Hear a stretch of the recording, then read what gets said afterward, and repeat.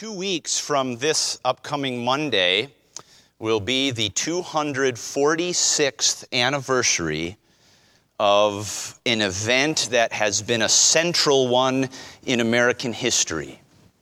You may have learned about it in your history classes. It is called the Shot Heard Round the World.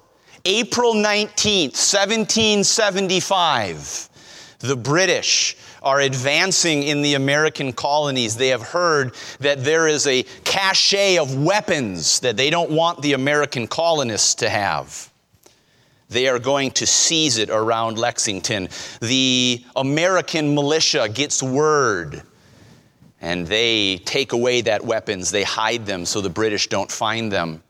There's a skirmish at Lexington in Massachusetts. And then the army of Great Britain, the most powerful army in all the world, begins advancing on Concord, Massachusetts. Just a couple years ago, Tabitha and I went along this Freedom Trail and came to that very site where nearly 246 years ago, the most formidable army in the world stood on one side of Old North Bridge, a wooden bridge over a little stream in Concord, Massachusetts. On the other side, a ragtag group of farmers and militiamen. And in that conflict, in that meeting, a shot was fired. It was the first shot in which the American army, and then just a militia, fired under orders on British troops. And it is called to this day the Shot Heard Round the World. Now, why do you think it's called the Shot Heard Round the World? That doesn't literally mean that all across the world the sound of that gunfire was heard. It was that the event was so important, so cataclysmic, that it would have a ripple effect across the entire world. There are other events like that through our history. Some of you remember the morning of September 11, 2001. You remember what you were doing on September 11, 2001. I certainly do. You remember where you were when you first heard the news that the world had changed forever. And as you watched that event, you said, life has changed. Life has changed, and it has. We could go across history to see these kinds of events that shake the world to their very foundation. And I think that word shake is important, because we read in Matthew 28 that about 2,000 years ago, one Sunday morning, there was an earthquake, a real physical earthquake that shook the world. But more importantly, there was an earthquake, not just physical, there was an earthquake moral and spiritual that truly has been and will be heard around the world. This is not the shot heard around the world, this is the shaking that was felt around the world.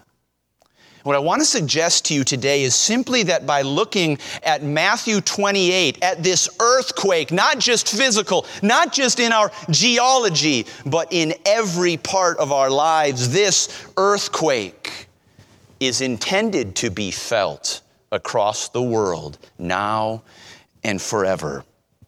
It is the central climactic event in all of human history when the forces of death were defied and Jesus of Nazareth rose physically and bodily from the dead. It was an earthquake. My question for you today is, what does this earthquake mean for you and for me? What are the implications of the resurrection of Jesus Christ from the dead?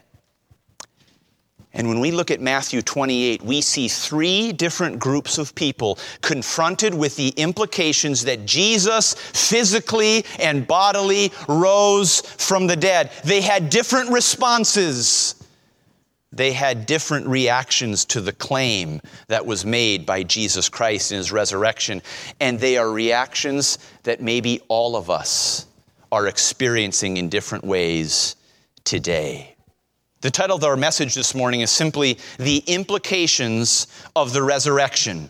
the implications of the resurrection. What does the resurrection of Jesus Christ mean for you, for me, and for the world? First of all, I want us to understand an implication about the person of the resurrection. The person of the resurrection. Won't you join me, if you have your Bibles, in Matthew chapter 28 and try to put yourself in the place of this first group that we're going to look at here. It is the group of the women.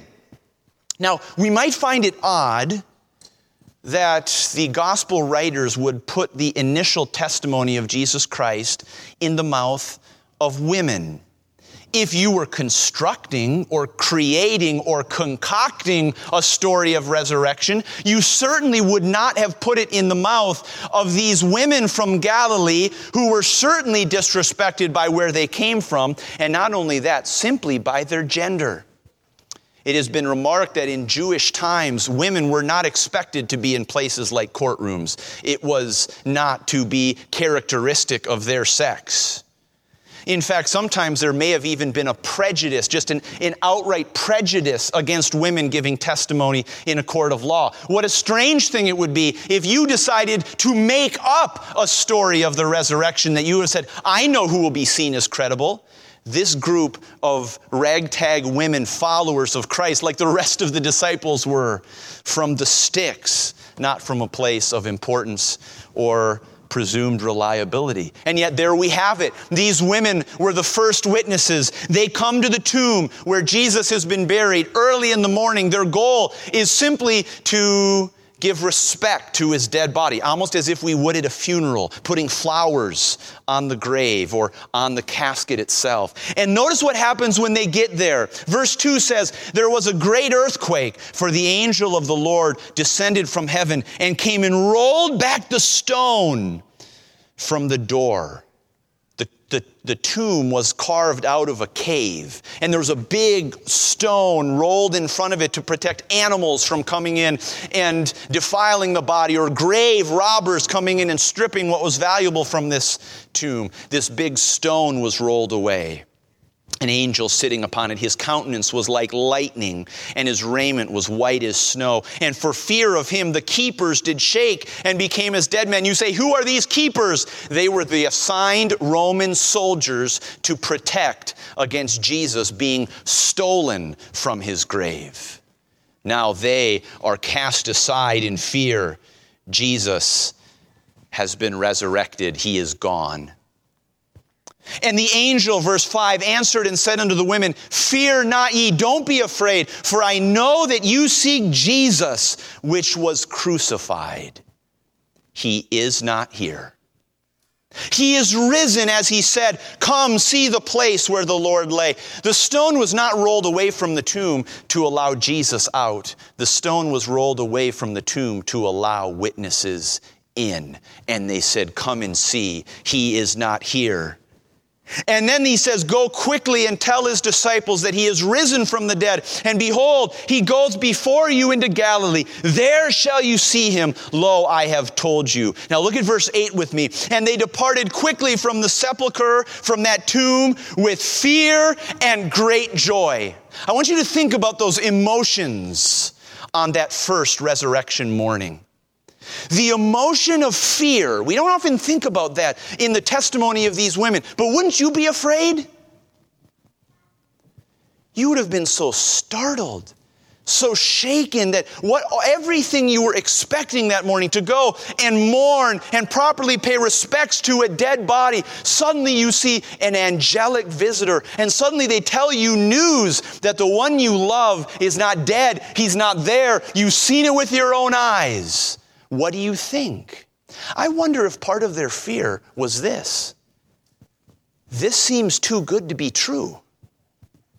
Have you ever had that feeling before, that kind of fear? That something good happens to you and you say, it's like I'm in a dream. Don't pinch me. I might wake up. Is this actually reality? I suspect some of these women's, this fear was simply this. I don't know that I can believe it. But notice also it says they had fear and great joy. That with the fear came this incredible sense that it may be too good to be true, but it may not. It probably is true. The one that we have loved and followed may indeed be alive. So see this reaction to the possibility of the resurrection. Fear, I don't know if I can believe it. And great joy, but if I can, what a wonderful transformative thing it is. We can probably identify with that feeling that they have. But then notice what happens next.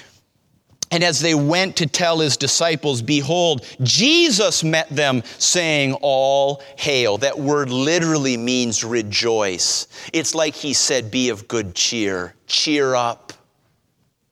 Rejoice. And they came and held him by the feet and worshiped him. I want you to think about that for a moment. Why did Jesus show up and confront these women on the road as they were going? What was the angel's command to those women? What did he tell them to do? Go and do what? Tell the disciples. Is that what they were going to do? Yes, they were following the commands. They were doing exactly what God had told them to do through the angel. So why did Jesus show up? Because, friends, they needed to move from the possibility of the resurrection to the person of the resurrection.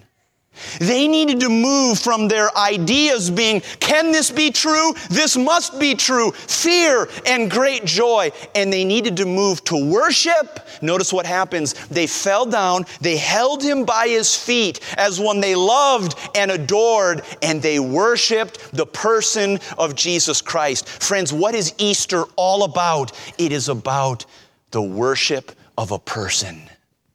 Do not miss this.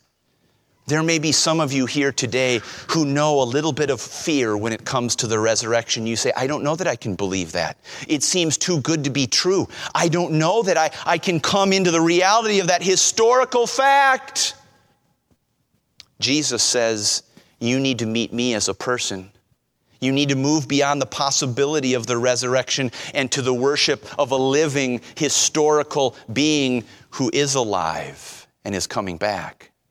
There may be some who are focused on the great joy of the resurrection and what it means for us. Jesus did physically, bodily rise from the dead, and yet the concept of worship today has gone past you. You're willing to look at the possibility of an empty tomb and even rejoice over it, but not to bow at the feet of Jesus and hold him by the feet and say, Jesus, I love you. I worship you because you are alive. Don't miss this, friends.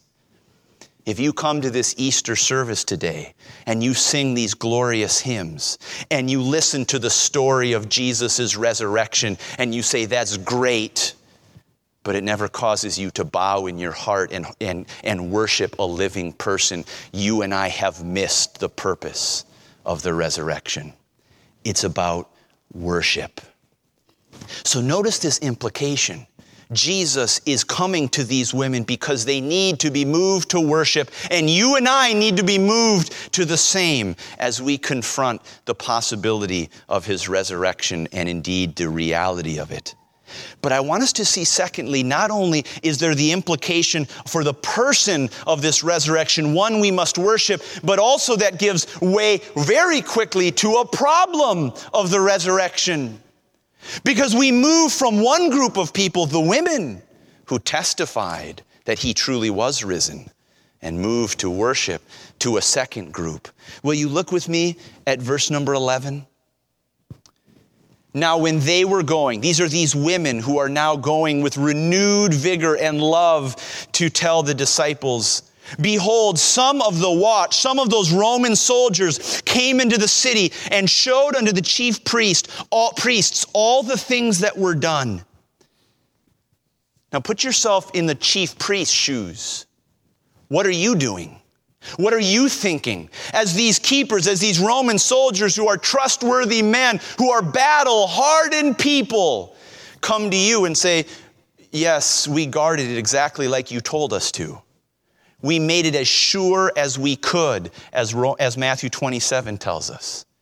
But then there was an earthquake, and we saw an angel, some being we've never laid eyes on in the past, and we were so terrified we simply couldn't do anything. And then the stone got rolled away from the front, and then we could see with our own eyes that there wasn't a dead body in there. What are we going to do now? Now notice, why is this a problem?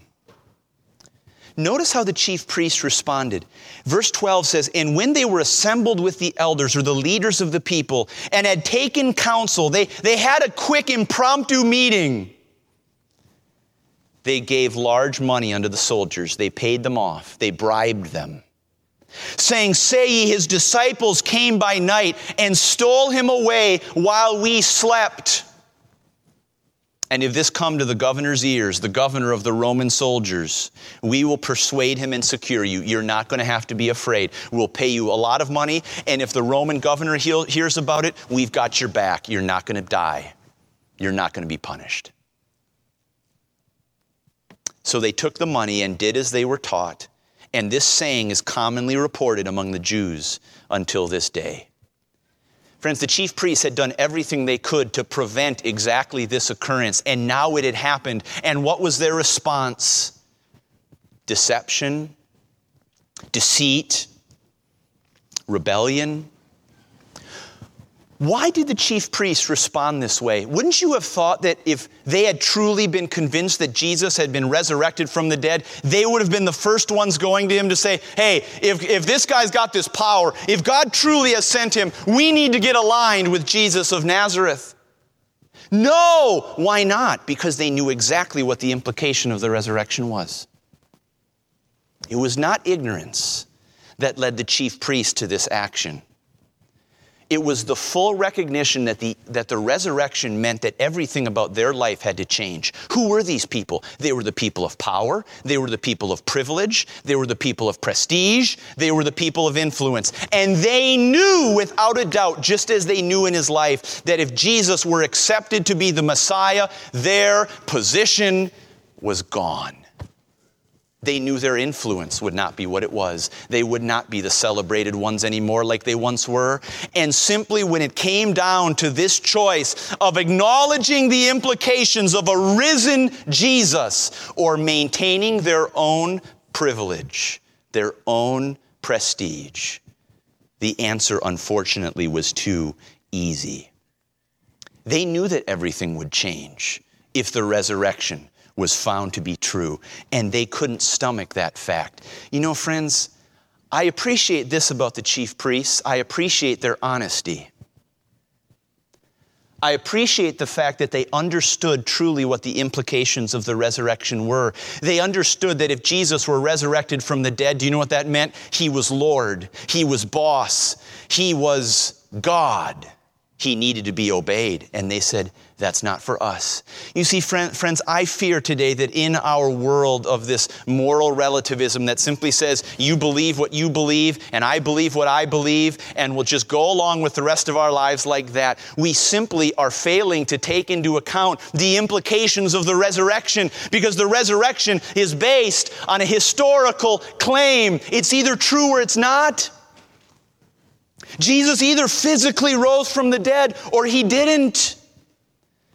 And when our society wants to tell us, go ahead and believe that Jesus rose from the dead, that's fine with us. No skin off our backs, but don't live like it. And don't suggest that I should live like it.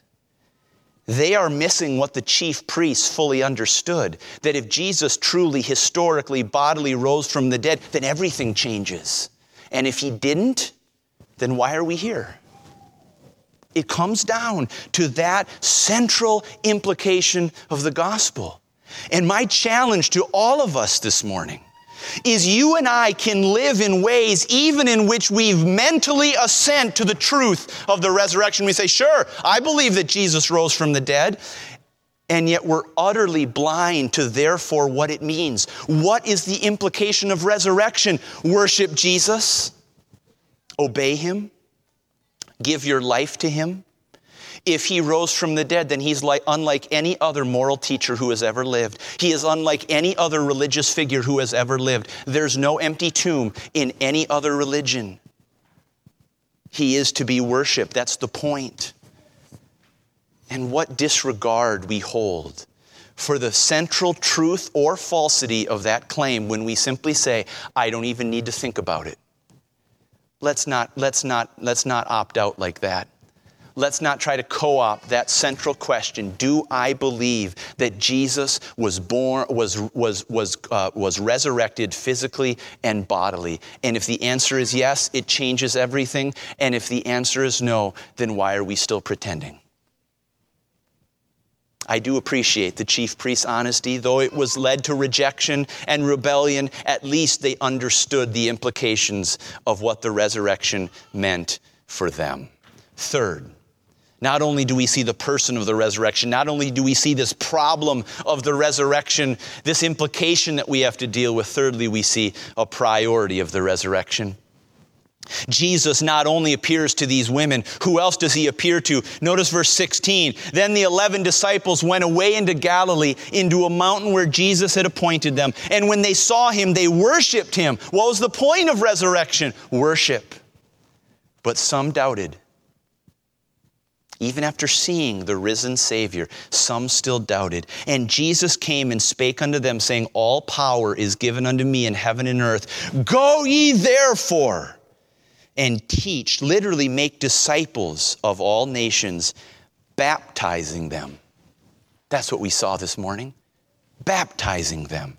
In the name of the Father and of the Son and of the Holy Ghost, teaching them to observe all things whatsoever I have commanded you, to be obedient followers. And lo, I am with you always, even unto the end of the world. Amen.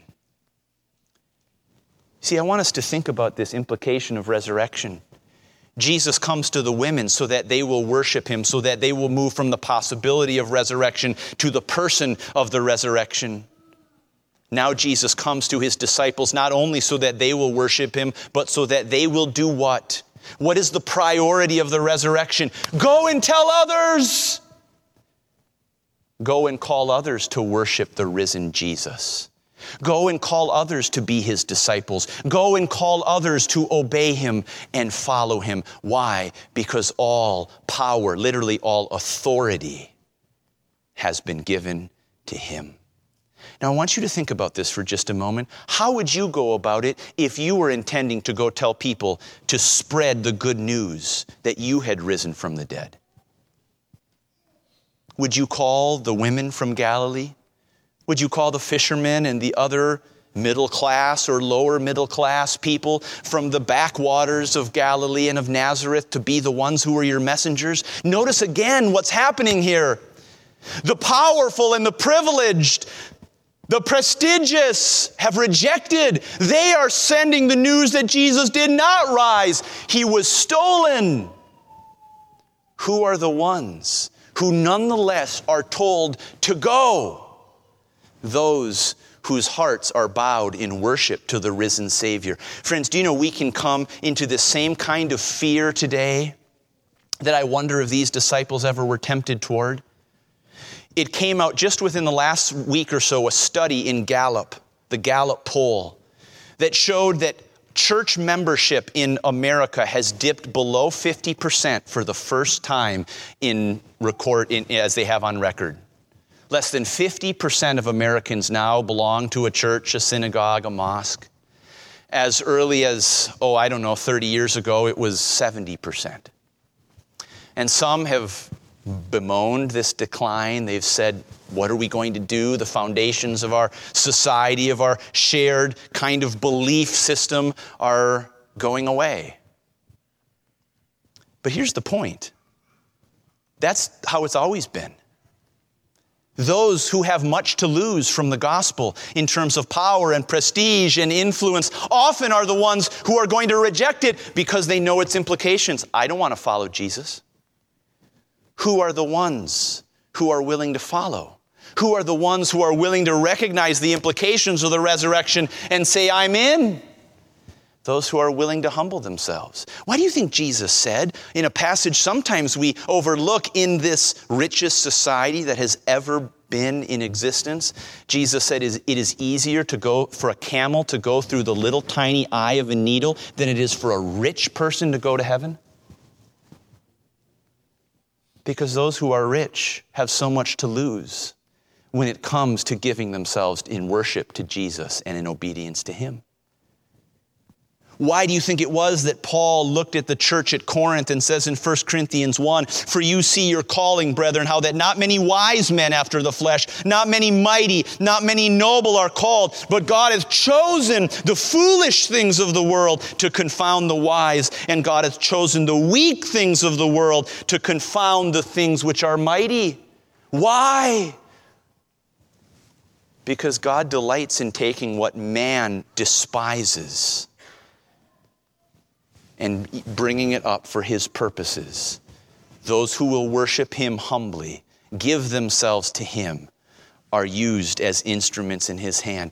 Jesus says, unless you humble yourself like a little child, you cannot enter into the kingdom of heaven.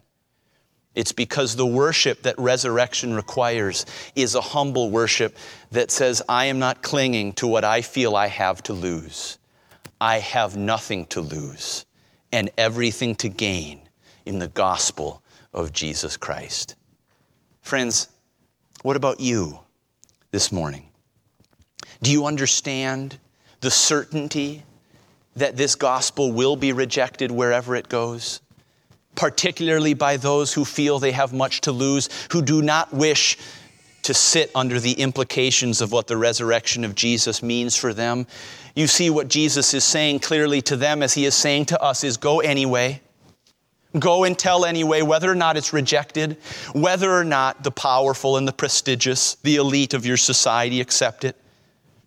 You go. Why? Because all authority is given unto me in heaven and in earth. Those who are powerful and prestigious don't hold ultimate authority. Those who reject the message of the resurrection because of its implications do not hold the final card. They don't hold the final say. The one who holds all authority and all power does.